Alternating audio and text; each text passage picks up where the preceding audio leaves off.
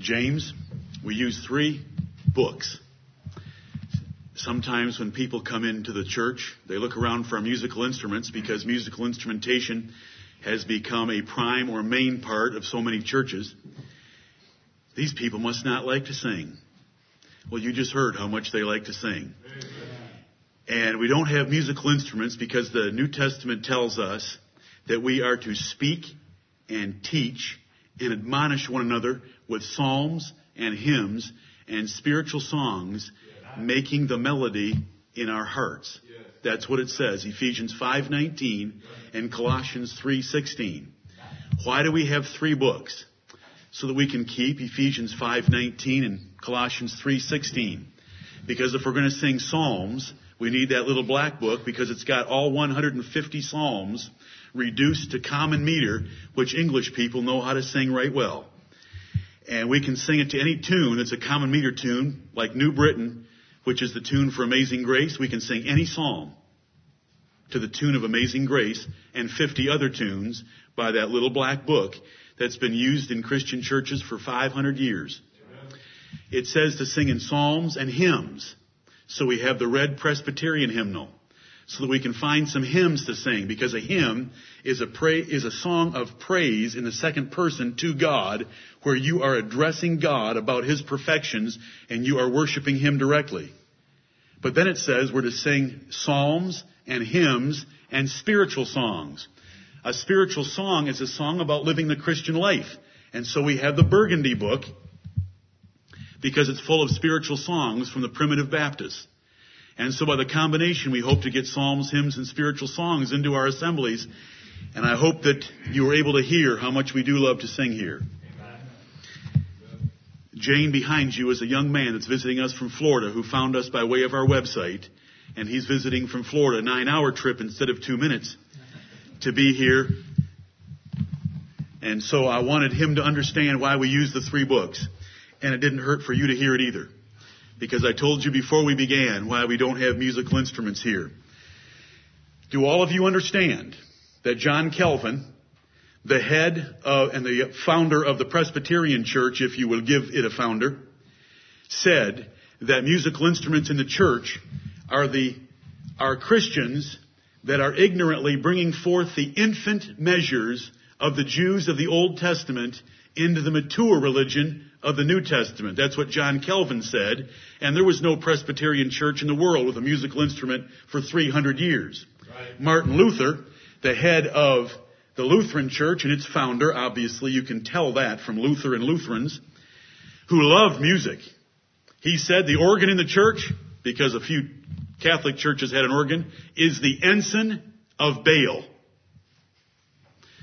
The Wesley brothers, who started the Methodists, and who wrote so many hundreds of songs. And we have many of their songs in both of those songbooks, the red one and the burgundy one.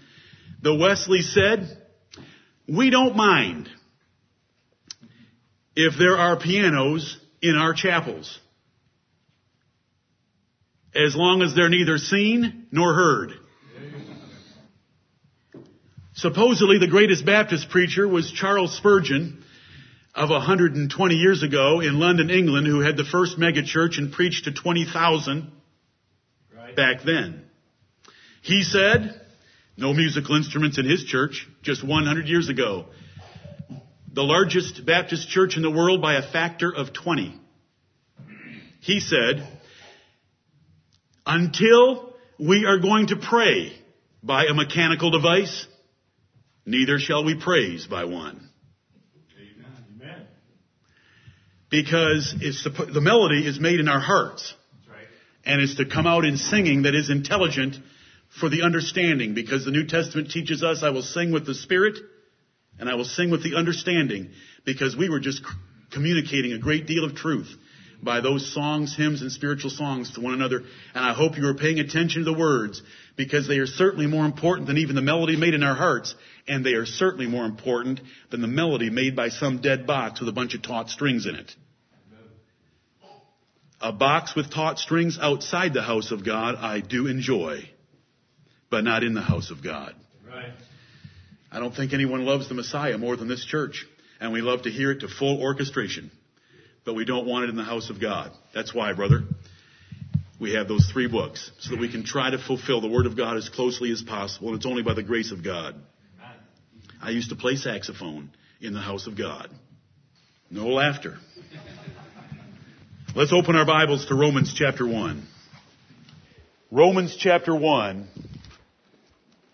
And let us humble ourselves before His precious words.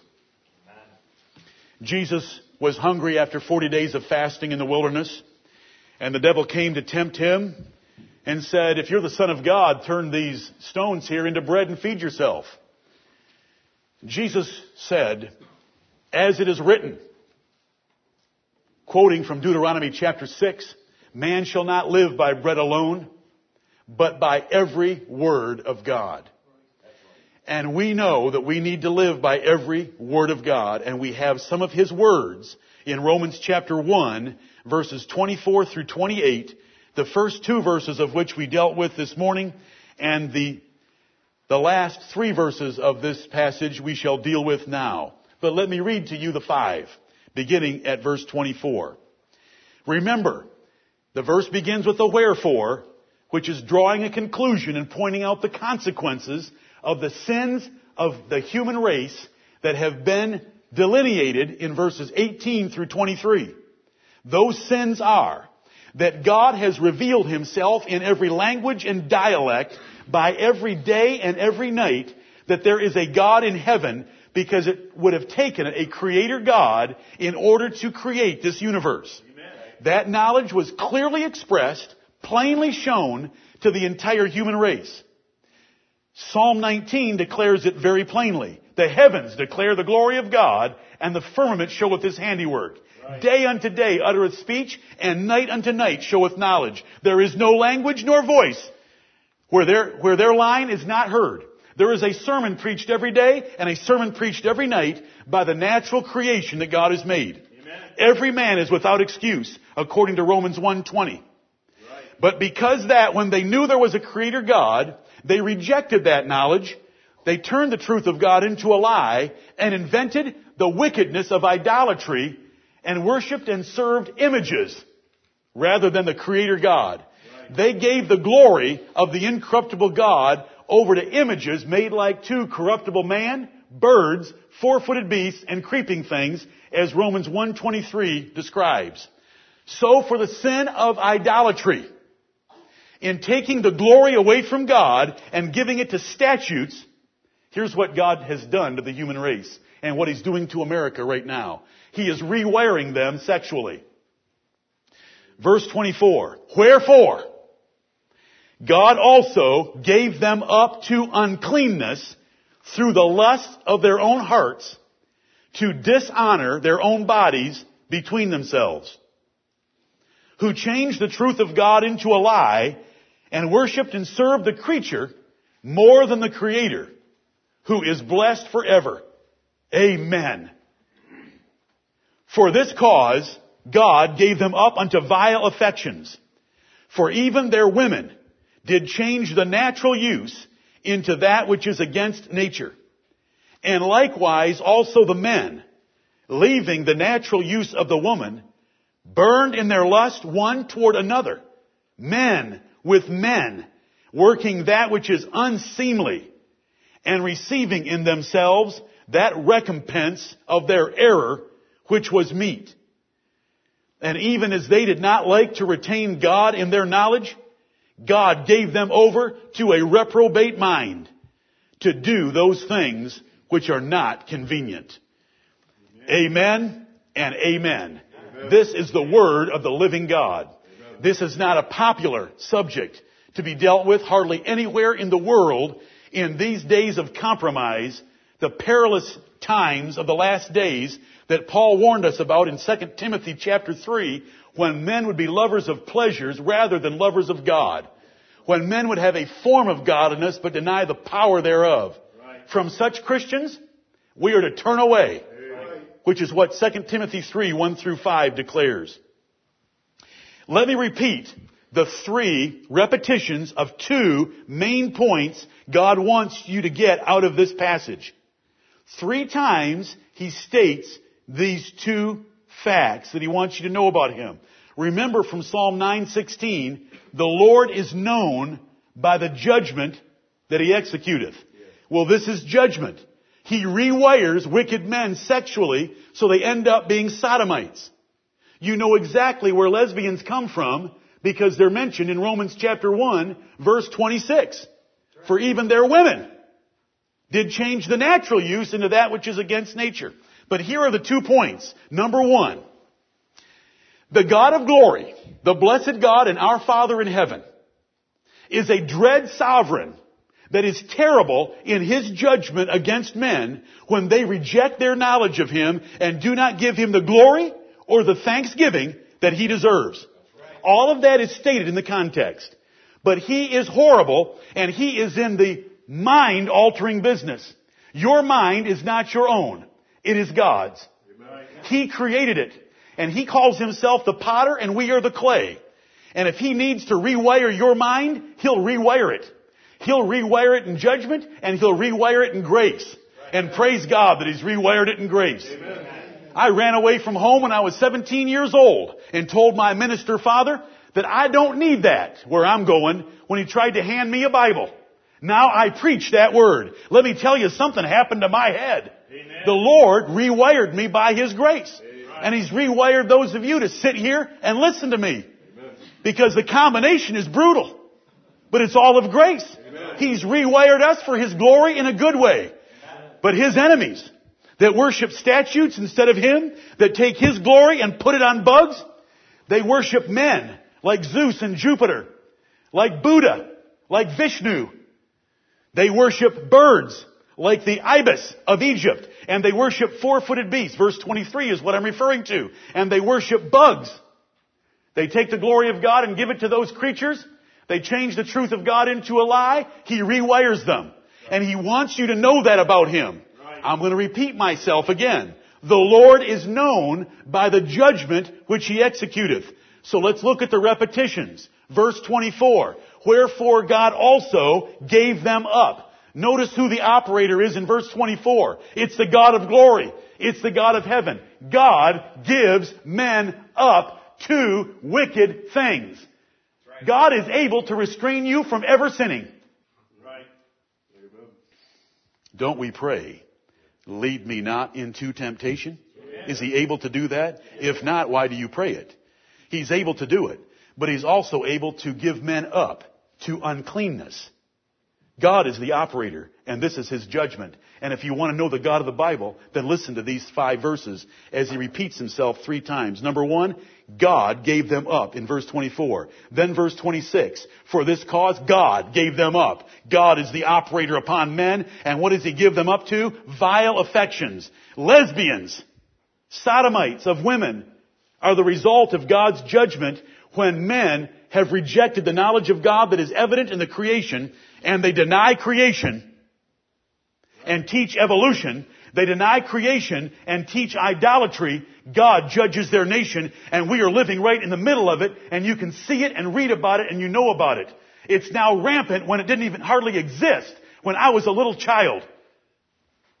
Third, verse 28, and even as they did not like to retain God in their knowledge, God gave them over to a reprobate mind.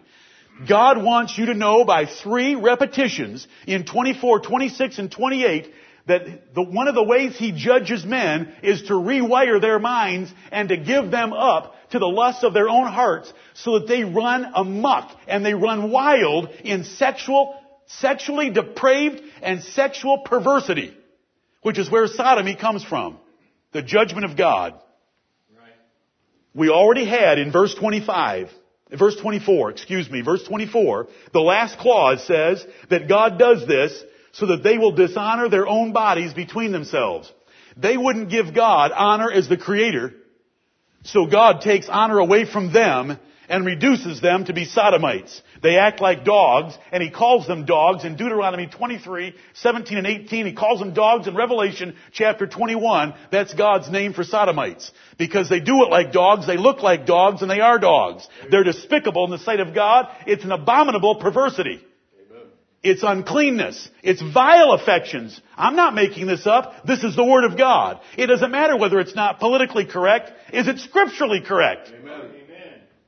Vile affections. But God wants you to know by 3 repetitions, God gives men up. And that's where it comes from. Second thing He wants you to know by 3 repetitions. He was just and righteous and holy and pure and good and equitable and fair in doing this because men are without excuse and very guilty before He does this to them. Verses 18 through 23 describe them taking the knowledge of God that is in the natural creation and transferring it to image worship or idolatry. So there's the first repetition in verses 18 through 23. Then He repeats Himself in verse 25. This is the second indictment, and I know I'm repeating myself. You understand that. Thank you. Who changed... Learning is by repetition. Amen. Did you just do flashcards once? I'm decent with numbers, but I use them more than once. Ask my mother. Ask my school teachers. Verse 25, who changed the truth of God into a lie and worshipped and served the creature more than the Creator. There is indictment number 2. He wants you to know that He is righteous. That look what man has done that has caused him to do what he's done toward them. Number 3 is in verse 28, and even as they did not like to retain God in their knowledge. They didn't want to retain God in their knowledge. They didn't like that blessing of knowing about the living God who's the creator of heaven and earth and the sea and all that is in them. They didn't like that knowledge. So they were guilty of 3 crimes, and they were great crimes. And so He blinds and hardens them and rewires them sexually. That is what we have learned so far. And we closed out verse 25 with an amen, because right in the midst of this, if you're having any doubts about Paul's commitment to the God of glory, and if you're having any doubts about whether this God is truly blessed, look at what Paul wrote of Him, who is blessed forever. Amen. This God that rewires men sexually and rewires women sexually is blessed forever. Amen. I love Paul for his writing. He can be writing a personal letter to Timothy and just unload with this ejaculation of praise to God as he glorifies God. Then he says amen and gets back to whatever he was talking about, because Paul loved the God of glory. Amen. And he loved to give Him praise. Right. So we come to verse 26. For this cause, God is constantly telling you, there's a reason why I'm doing this. There's a reason why I did it. There's a reason why I have to do it. Because men are so wicked in rejecting my knowledge. He's the creator. We're the creature. We owe Him everything. Amen. Now we happen to owe Him everything for a couple of reasons. Not only are we His creatures, we are His children by adoption. Amen. He has adopted us to the Lord Jesus Christ. So we're twice His. He created us and He bought us. Yes. The purchase price, the precious blood of His own Son. Amen. We owe Him everything. Right. For this cause. What cause? The cause of verse 25. They changed the truth of God into a lie and worshipped and served the creature more than the Creator. For this cause, God gave them up unto vile affections. They are going to love doing stuff that is kinky and wicked and perverse and unnatural and wrong and disgusting and revolting and abominable. Vile affections. They're going to love doing it. For this cause, God gave them up unto vile affections. Remember the larger argument. Paul's large argument extends from 1:18 to 3:19 to condemn the whole human race, including you and me. That's right. He's got to get us all condemned, hopelessly guilty, and condemned before God before we can properly receive and understand the doctrine of salvation, which he takes up in 3:20 and which runs to the end of chapter 11. But if he doesn't establish how wicked we are and how depraved we are, we will try to slip in human works or the human will into our salvation. But he's going to cut off all those avenues before we get to chapter 3. And he's doing it right here by pointing out that the first way I dealt with man after Eden, the first way he dealt with man was in Eden. What more could he have done than to create a perfect world and a perfect woman and a perfect man, and they had a perfect marriage. And they walked with God, and there was only one commandment to keep. Right. Is God good? Amen. Is He merciful and benevolent and easy? Right. Is He easy? But they rejected Him. They chose a lie of the devil and went against His promise that in the day that thou eatest thereof thou shalt surely die. After that He revealed Himself through the creation. After that He reveals Himself through providence, the goodness of God in our daily lives. After that He reveals Himself to us by our conscience. And you know what? We just keep right on sinning, don't we? Right. So He does these things for this cause. He tells us that He's righteous. We forced His hand as a race. For this cause. God gave them up into vile affections. This is the origin of sodomy. Sodomy is not because your mother wore pants. Sodomy is not because your father was effeminate and quiet. Sodomy is not because you weren't nursed long enough. Sigmund Freud and the rest of the German idiots. Sodomy doesn't come from any of those sources. Sodomy isn't because you grew up and it was little girls that played in your sandbox when you were a child. No, sodomy comes from rejection of God, and God rewires the human brain to do those things that are contrary to nature because they wouldn't give Him honor. He is going to dishonor them by reducing them down to their hands and knees. Amen. He made us in His image and we stood upright. For this cause, God gave them up into vile affections. Now there is an adverb in our language, even, which is used to draw extreme examples from a general proposition. And the one here is, there are even lesbians by the rewiring of God's judgment on men for their wickedness. Ordinarily, God judges the men first because they're the most responsible. But here, God brings up an example to prove the general proposition by an extreme illustration of it by the use of the adverb even. For even their women did change the natural use into that which is against nature. By this text, the Lord God is telling us that ordinarily, in matters of sin, women are better than men. Ordinarily. They will not stoop, nor are they quite as depraved, nor quite as perverse in sexual matters as men. You should be able to figure some of that out without me helping you further. I could help you further, but I think you can figure that out. There is a drive in men that drives them to more perverse activities than it does ladies. However, when God's in the rewiring business, notice what He wants you to find out. For even their women. And there are lesbians in pulpits in this country today that are being accepted by people sitting in the pew as legitimate preachers of the Word of God. They're not qualified in any respect. Their sex at the moment of conception by the God of heaven precluded them from ever standing in a pulpit. Amen. Women should not speak in the church. They are commanded to be silent in the church. They are under obedience, as also saith the law. The Bible says that very plainly and preaches it very strictly in 1 Corinthians 14, 34 and 35 and 1 Timothy 2, verses 11 and 12. Then, it says that a qualification to be a bishop is that you are the husband of one wife. And that you are a good father and you keep your family in control and you rule them well. But then there are churches that take lesbians into the pulpit. God have mercy on our nation. We have departed from the living God. We have departed from the Word of God. And these are in churches. I'm not talking about brothels. I'm not talking about Hollywood. I'm talking about churches. Right. The Lord likes to use women as an extreme example to make His point. Let me show you another example from the Bible. Hopefully you've read the Bible enough to know this one. Deuteronomy chapter 28 has 68 verses in it. And it shows God's blessings and God's curses. 15 verses for blessings and 53 verses for curses. It's God's promise to Israel, if you'll obey me, I'm going to pour all this stuff out on you. First 15 verses. If you disobey me, now we're not talking about the Philistines, Egyptians, and Canaanites. We're talking about the people of Israel, the church of the Old Testament. If you disobey me, here are 53 verses of how I'm going to pound you into oblivion until you are hauled away captive into all nations and your nation is entirely lost, where it has stood for 2,000 years. Amen.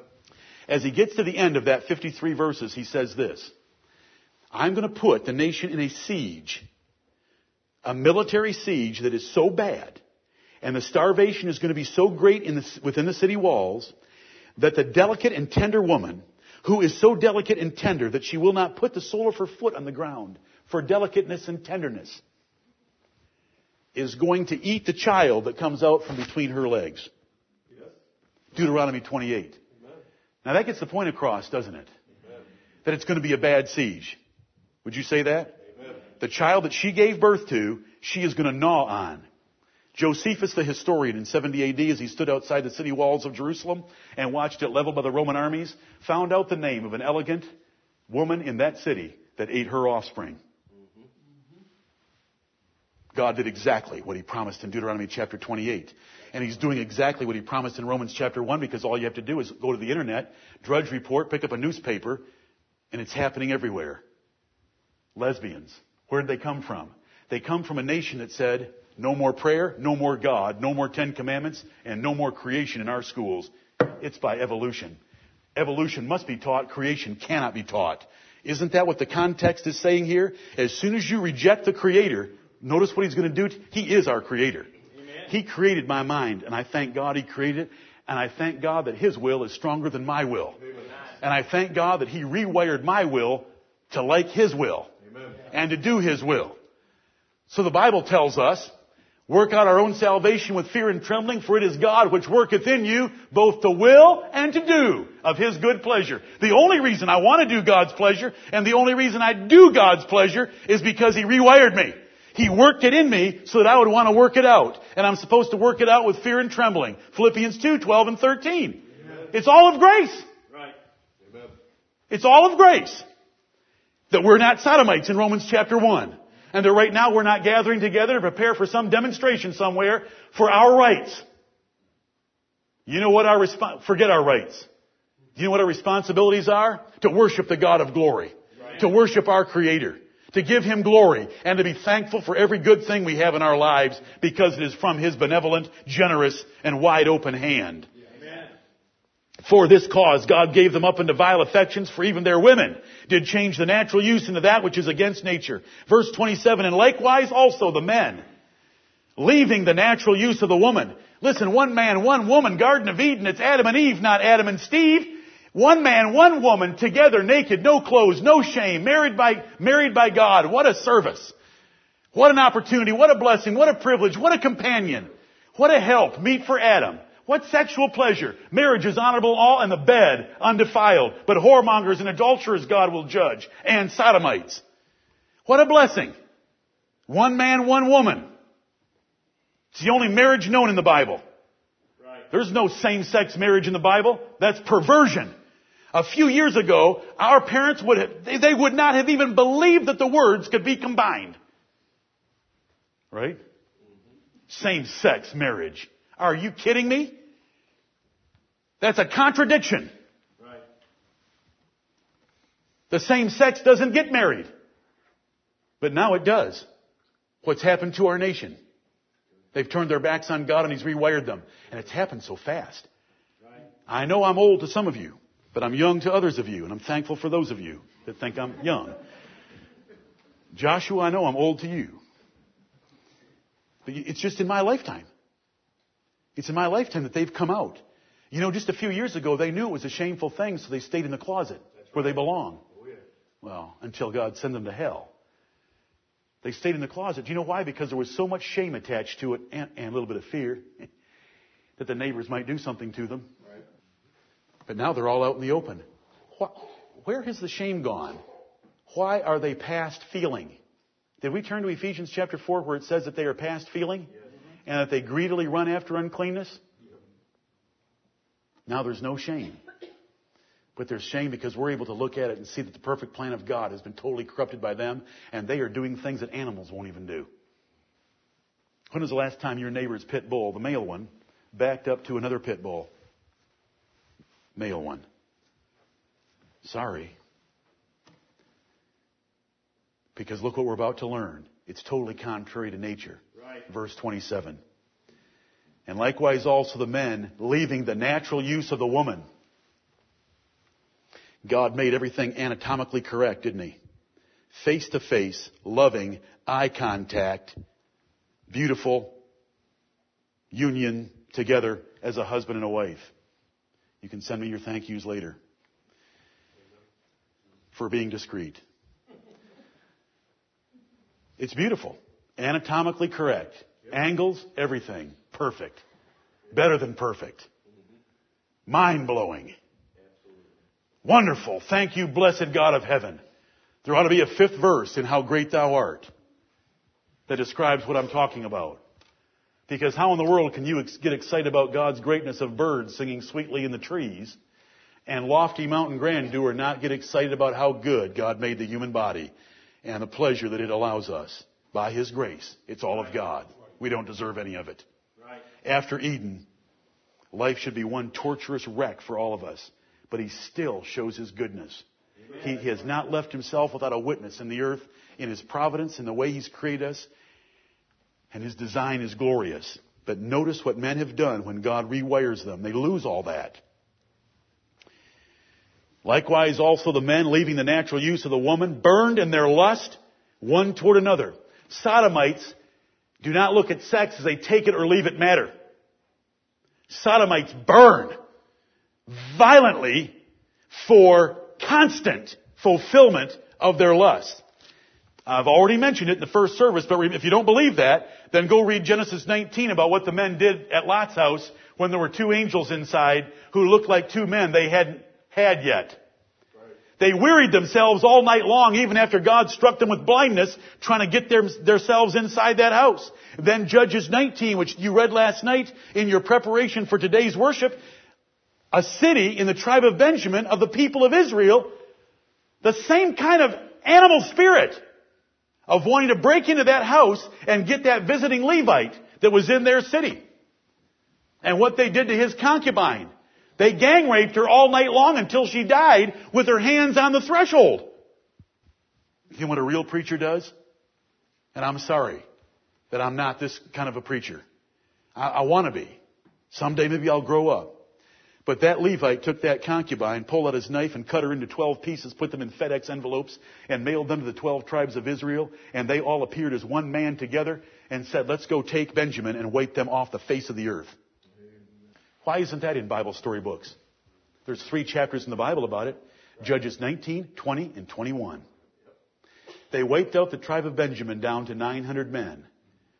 Then they went and got them a few wives so that they could rebuild the tribe. But God blessed their efforts to wipe them out. Hundreds of thousands of people. For what crime? Sodomy. Amen. Where does the name sodomy come from?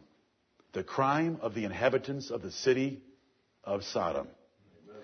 Whose cry came up into heaven because God saw what they were doing in Genesis chapter 13, Genesis chapter 18 says that they were wicked sinners before the Lord exceedingly, and that their sin was grievous in the sight of God, and He dropped fire and brimstone straight out of heaven and burned up those cities. That's right.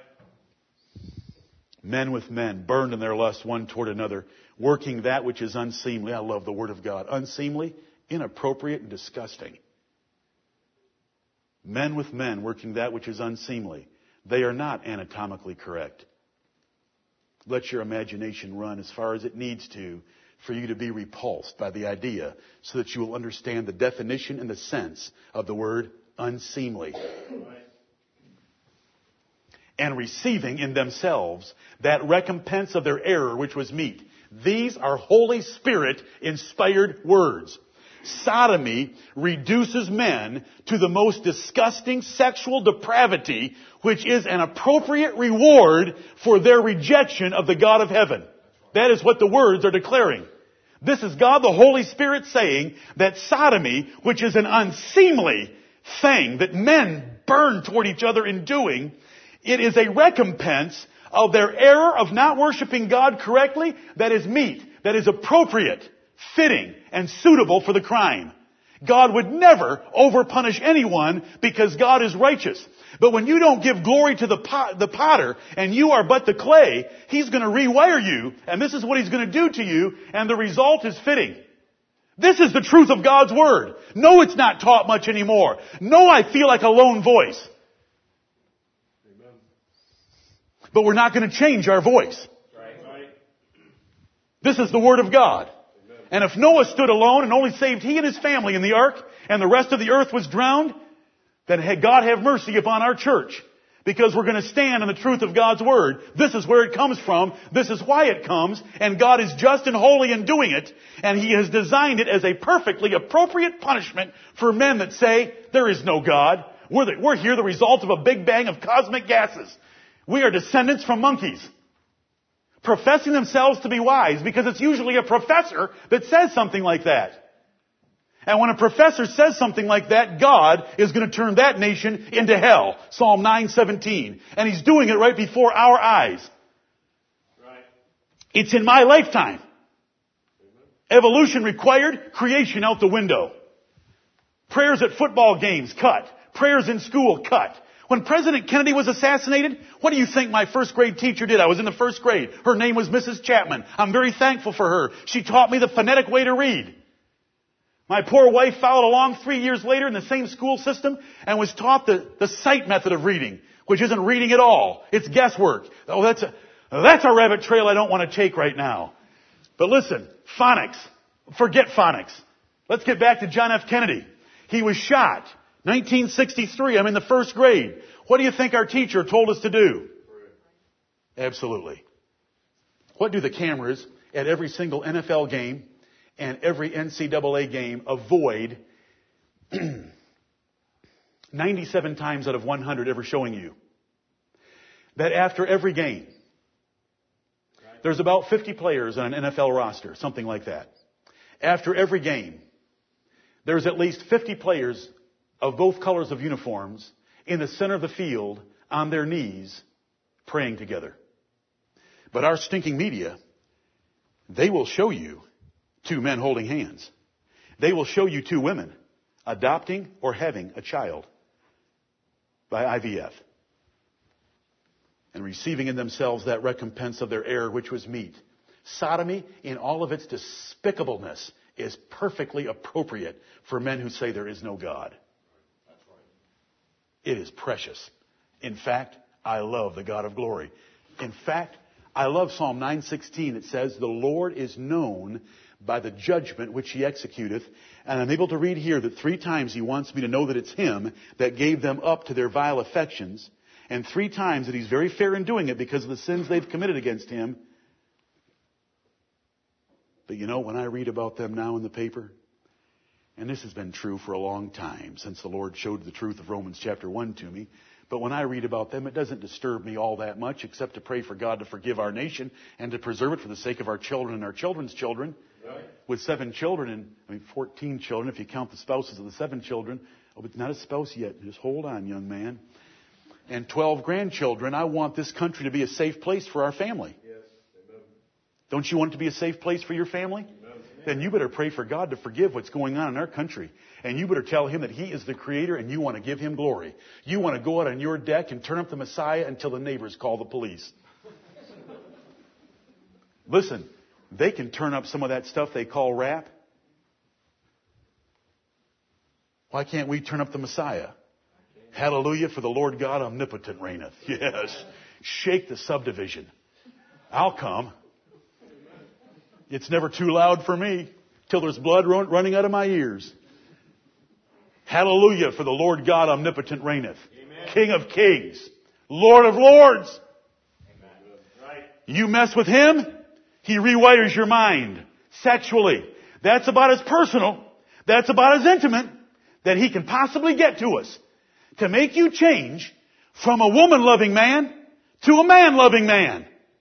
And the God of heaven does it. When you mess with His glory and you do not do things the way He wants it to be done, which according to verse 25 is changing the truth of God into a lie. If there is anything taught in the pages of Holy Scripture and you change it because you want to worship God differently than what those pages say, then you are running the risk of ending up in bed with the same sex. That's right.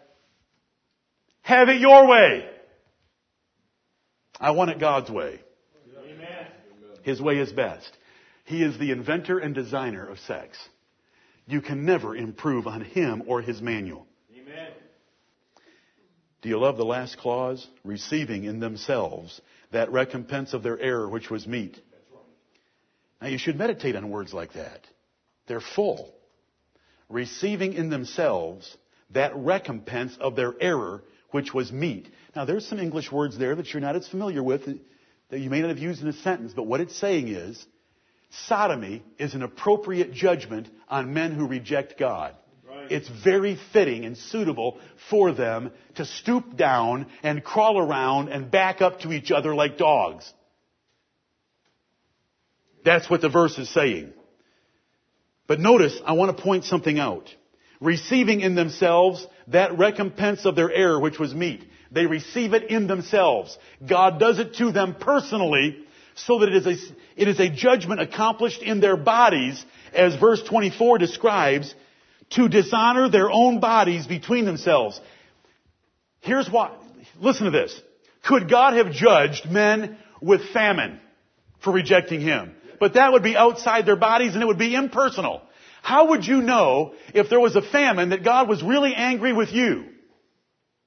Because it looks like He's angry with everyone. Could He have sent a pestilence? Could He have sent a war? Could you have been caught by a lion in the streets or in the field in Old Testament, in Bible times? But those would all be external. But what if it's something that you are really loving to do, but it is entirely despicable? God is going to dishonor you and put you down on the ground and humiliate you with perpetual shame because you took honor away from Him and gave it to a statue in idolatry. Do you understand that phrase?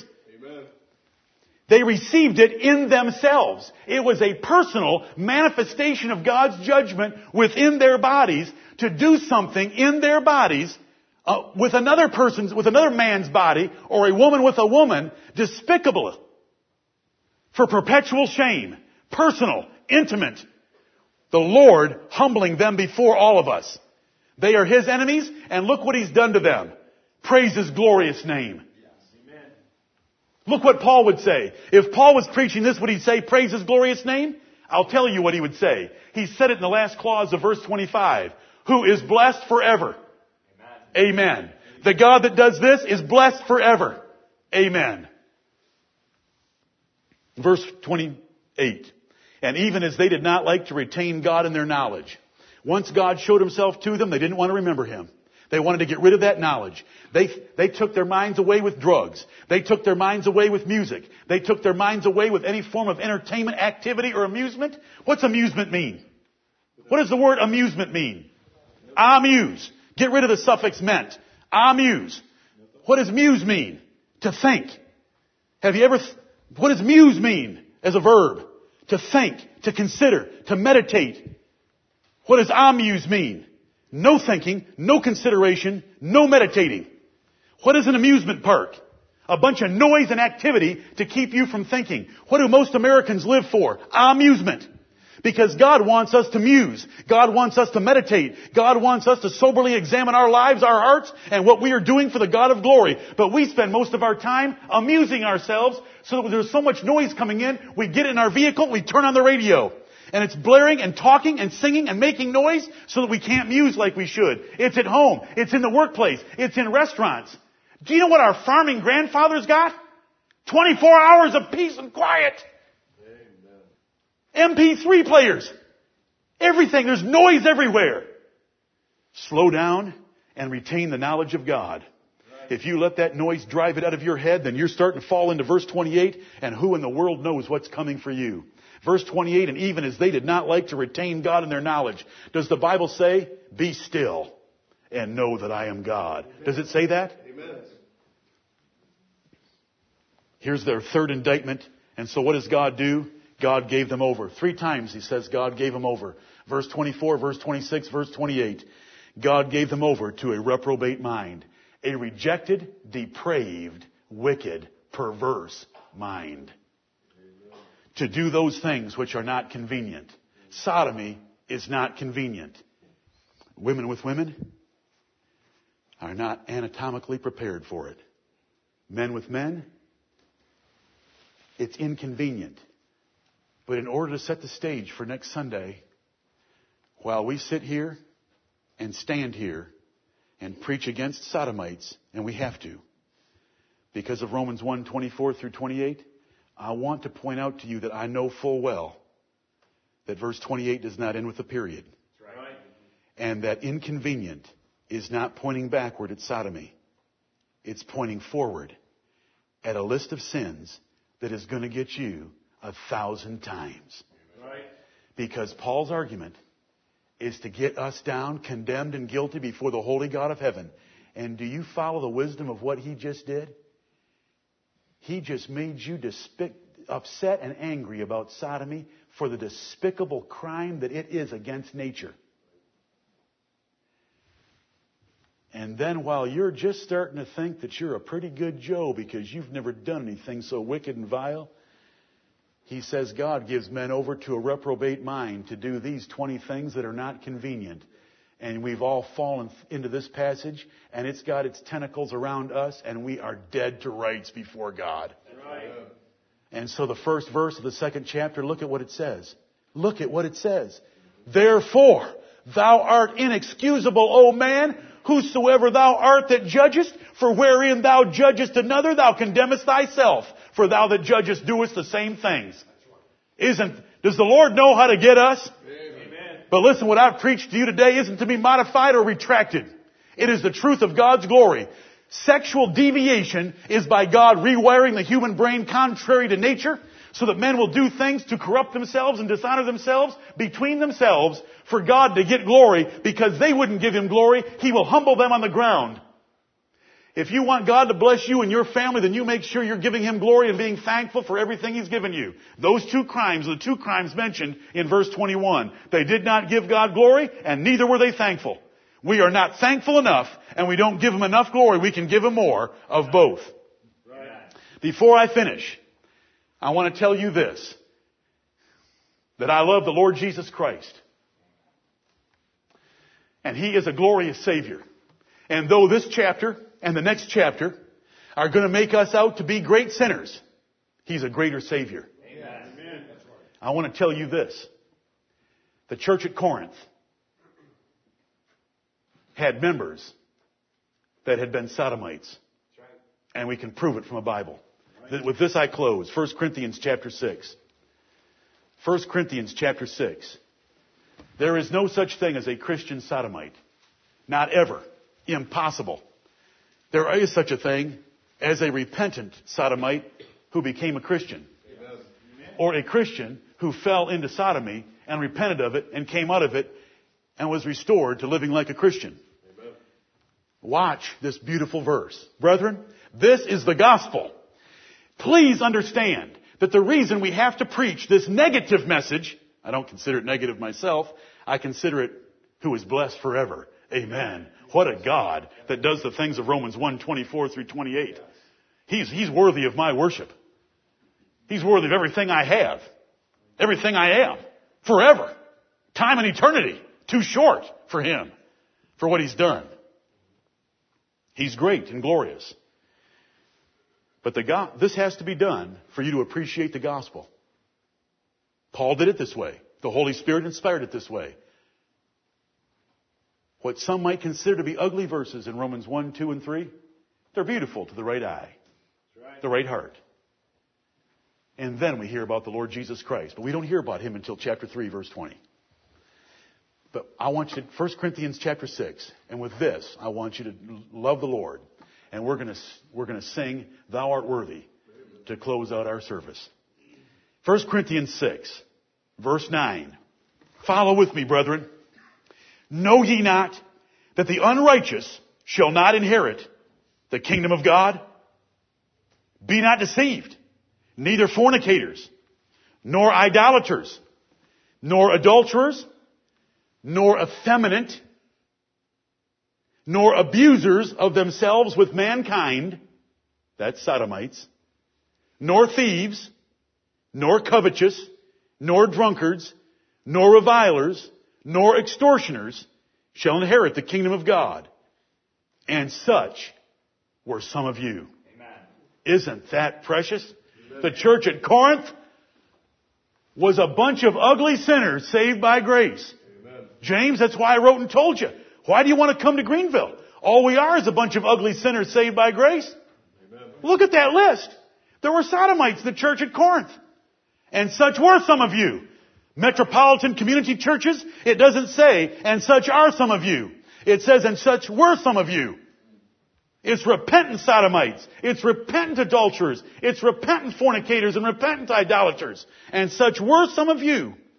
But ye are washed, but ye are sanctified, but ye are justified in the name of the Lord Jesus and by the Spirit of our God. Amen. I've tried to make sodomy dirty today because it is dirty.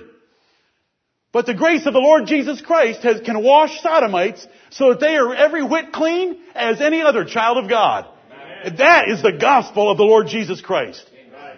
And such were some of you, but ye are washed, but ye are sanctified. That's made holy. But ye are justified. That's made righteous.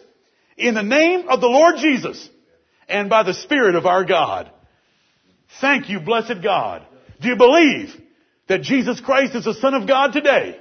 Do you believe that this God is the God of the Bible? He is our Father. By predestinated adoption through Jesus Christ our Lord, He has saved us out of this world, changed our hearts, opened our minds, sent us the gospel, and He expects us to live worthy of His name. Let's go out of this place and do that today. May Jesus Christ be praised.